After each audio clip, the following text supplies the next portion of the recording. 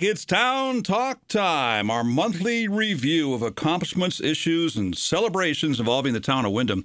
It's brought to you at this time on the first Tuesday of each month by Prime Materials Recovery, with facilities on Ash Street and Milk Street in Willimantic.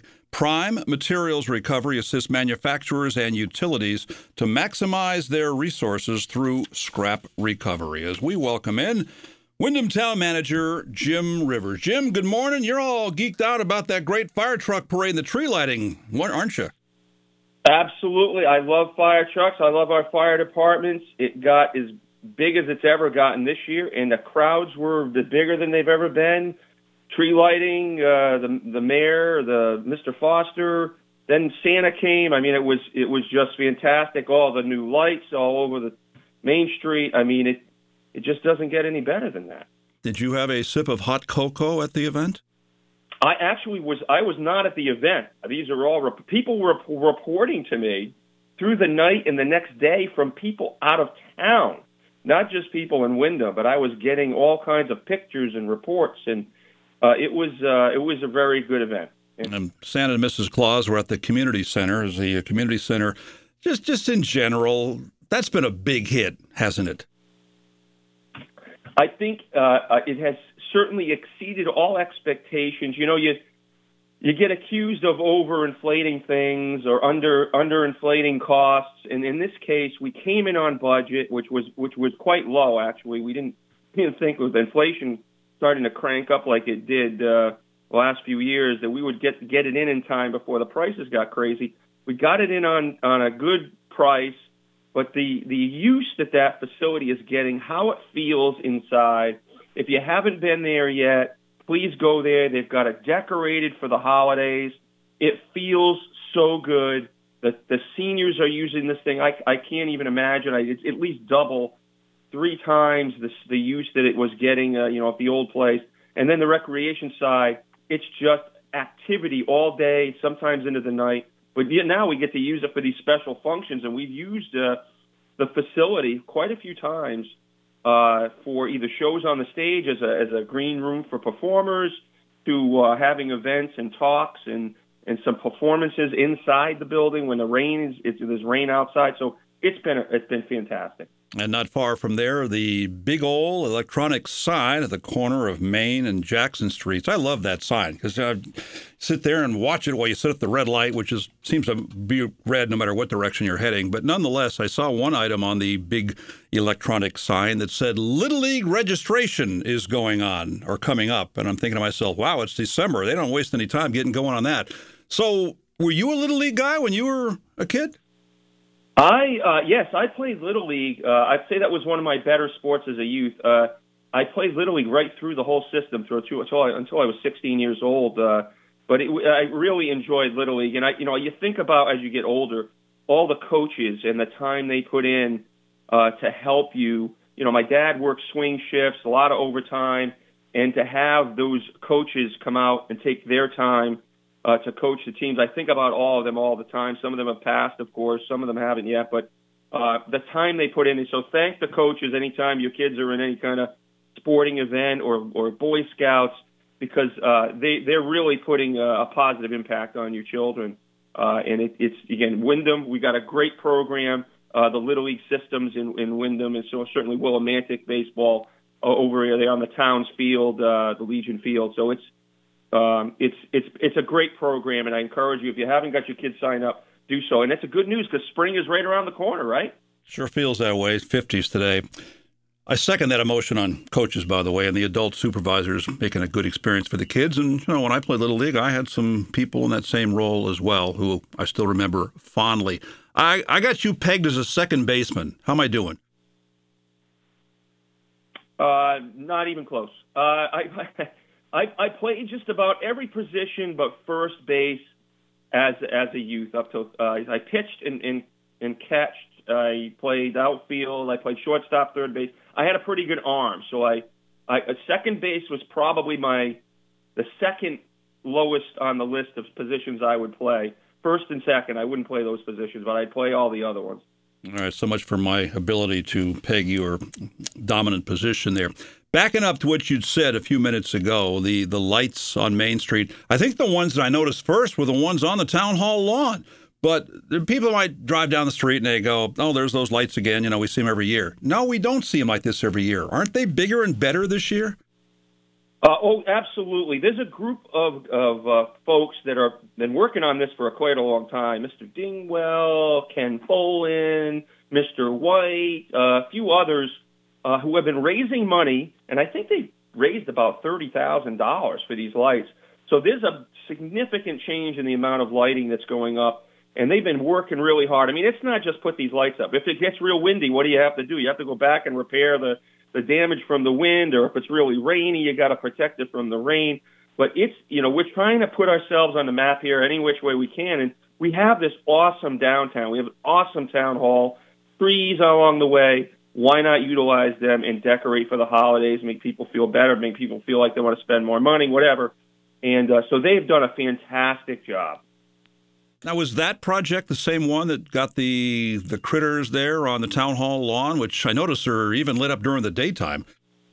Yes, that is not, again, that's not town hall staff doing that. That's the volunteers.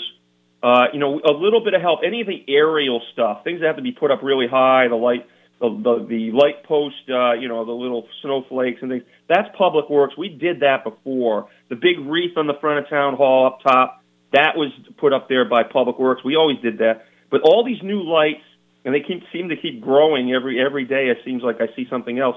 That's the volunteer group I just described to you, and they have just really done a fantastic job. Yeah, great job by them. You got a town meeting tonight. What goes on there? Yeah, we have a town meeting. We've been working on, one of the things we worked on for the last, about a year now, is to preserve a piece of property along, we're kind of back of Home Depot, in the back corner there. As I reported previously, there's a big development back there for some housing, some market rate housing, and that got approved. We'll hope they hang in there with inflation. We're crossing our fingers, but they seem to be still hanging with this project. All their approvals with the state are done. But there's another piece of property that we realized going through those approvals. Matt Vertifay, our planning director, he said, hey, we got to look at this property. It's an old expended gravel pit way back. You don't really see it from the road. And it's 12 acres, and it's between the White Cedar bog or swamp and this development. And we said we should preserve this. It's a great parking area to get onto the airline trail. The owner, which are the Donahue family, they created I'll call it a all ready-to-go municipal parking lot for cars. If you get out of your car, the trail is a real short, maybe 150, 200 feet to the airline trail. Anyway, we're going to purchase that, or try to tonight, if the voters approve it, at 6:30 at Town Hall.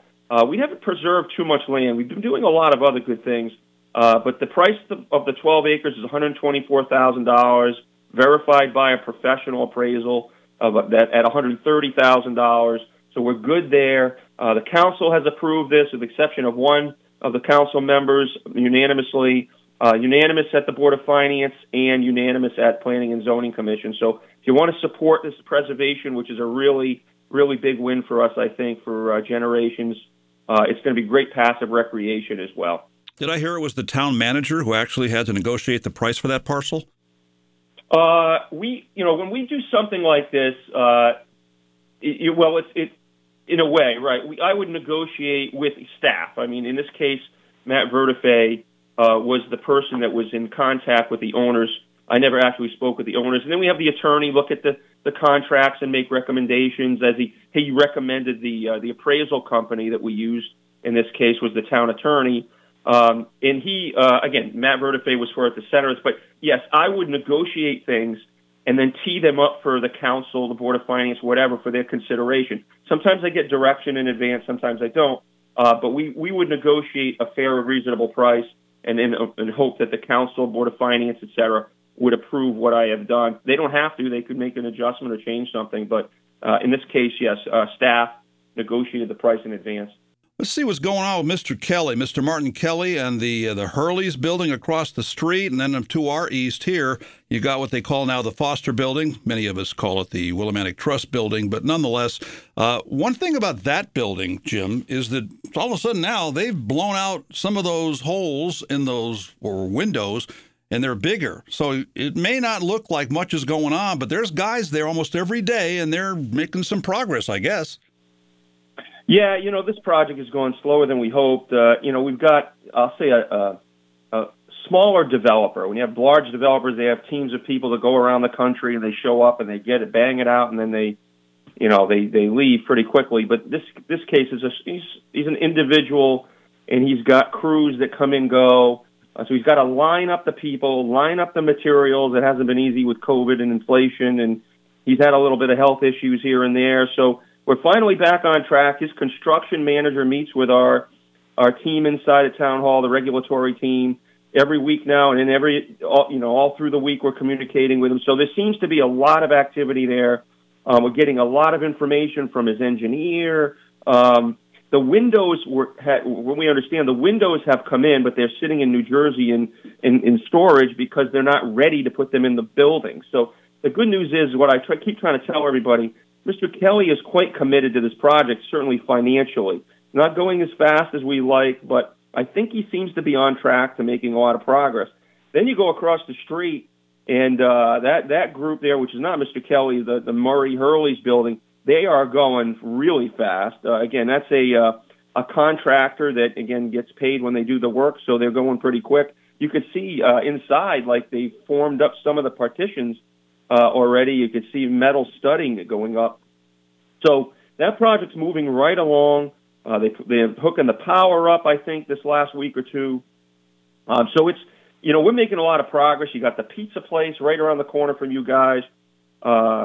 And again, everything is going, even though we've got this crazy inflation and then COVID, and we're still seeing a lot of development across town, and still a lot of interest in the pipeline. Is people are still lining up projects throughout the town, so it's still very encouraging.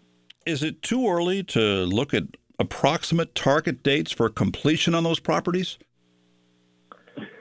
Well, no, I think the Murray Hurley building is going to keep moving along, and I'd say within about a year that's going to be done. Mr. Kelly on the Foster building, that one, if he moves along and can have the resources to do that project, that could be a year and a half away. Time is money, of course. You've got to move quick, especially when you start drawing down on, say, a bank loan. You don't want to be paying the interest on that bank loan and no income coming in from the apartments or the businesses. So he's got to move quickly once he gets going. And I think you're going to see, if he could stay on track, he does have a loan, a construction loan that we can see on record at Town Hall for almost $5 million for the Foster building. So the funding is there. He just got to, kind of get it all together. And it seems like that's what's happened in the last couple of weeks. Do the windows you talked about at the Foster building play a role in the progress of this project? Because it is going to get pretty cold. We're not going to have a lot of 50-degree days between now and, say, March or April. And I'm thinking that if they get some windows in there, then they can probably make more progress on the inside on some of these days that are going to get pretty nippy coming up. I think that's what you hit the nail on the head. I think that's what they're trying to do. They're trying to close the building up. And anytime you have, any kind of construction project, you want to close the building up as soon as possible, the roof, the windows. Again, I don't know if they're going to, here we are. I mean, it's December, so I don't know if they're going to close it up before it's too cold. But hopefully they can keep, whatever they got to do, they can keep working. They do have to dismantle the front of the building. They've been waiting on a state permit. They've been going back and forth with the state on exactly how to sign the pedestrian traffic around that part of the construction project, or the deconstruction. So I know that was kind of a holdup for them, but I think they've made quite a bit of progress recently. We could see some chatter with the state and DOT on closing the sidewalk to dismantle the front. But you can see there's a lot of activity. His demolition guy has been noticing people around town, around the Hooker and around the Poya building. So we could see some activity there, shortly as well. No promises, but again, you wouldn't notice everybody if you didn't have an intention to do something. Why would you go through that? But that's a different contractor than who's the people that are working in the building right now. So it's again encouraging to see this activity that we've stalled a few times over the last couple of years for different reasons. Jim, you touched on COVID there regarding these construction projects, and the numbers that I see from the state show the numbers going back up. They did go down about a month ago. Maybe that's just because the weather's colder, but maybe you see some numbers I don't see. What are the reports you have on the COVID-19 status in the town of Windham? So, yeah, the numbers you get are pretty much the numbers we get. They come from the state health department, local health department, and kind of sends out a report periodically to us or every week. We're seeing the same numbers. I think what we've talked about in the last 6 months or a year is that as the masks came off and the testing sites sort of disappeared, people are, and these self-tests are available. We don't really know exactly what the number is, so it's a little harder to gauge if we're going up or not because we're not, we don't have all these testing centers and everybody was getting tested by some public entity that would track the numbers. Now they're doing a lot of home testing. So, yeah, we have the other way we keep track of it is, we hear from larger organizations. We kind of got our ear to the ground, and we hear about outbreaks and things like that. So we sort of track that as well. And, without mentioning any names, we've seen some outbreaks in different larger organizations that indicate that we are on the increase, and it makes sense. It's that time of the year. It's flu season. It's virus season. Also, there's been this nasty flu going around. I know a number of my employees have this, a pretty bad flu. So, we haven't seen that for a few years. The precautions have come down, of course, and now the flu can do its thing as well as the COVID. So you can get confused whether it's COVID or the flu, and some people get both, and then that's when you really don't want those things. So again, we should be cautious. I see more people with masks. That's smart. We're going to start meeting again regularly as these numbers go up and try to come up with some, maybe some messaging and things like that, like we've done in the past. Windham, 39 new cases in the last 14 days, COVID we're talking here, and 21 in the last 8 days. I'm not seeing that big a spike in deaths as we had seen, say, a year or so ago. But what I am seeing in the last month has been an increase in hospitalizations. And then you got that on top of the people who have bad cases of the flu and this RSV thing, respiratory syncytial, best I can do, virus. I guess that's really attacking the kids, isn't it? Yeah, that's the one that they're concerned about for children. But your point is, so fatalities, deaths, they lag, right? Because first you got to get sick, then you might end up in the hospital, and then if you don't make it, it might be a few weeks later. And so again, we track obviously the infection, but hospitalizations, that's the true tell of where we are. And like you said, they're starting to go up. Not nearly as bad as it was a few times through this whole virus 2-3 years or whatever, but we're starting to see the hospitalizations go up. That's concerning.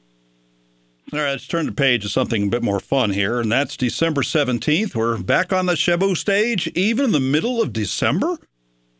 We had so many great events on the stage this year. We learned more. We're going to readjust for some of the things we're going to do next year. But yeah, there's another event, and that one's also kind of organized, sponsored by that same group of gentlemen there, or folks that are doing the lights. So they're trying to, again, it's not a town event, but it's being put on by this group, and they're paying a professional to run an event, kind of a holiday event on the green, on the stage, all kinds of fun things to do, some music, food trucks, and maybe raise a little bit of money. They're trying to get some money back into the light project, too. But it is free to the public to attend. They're not charging any admission.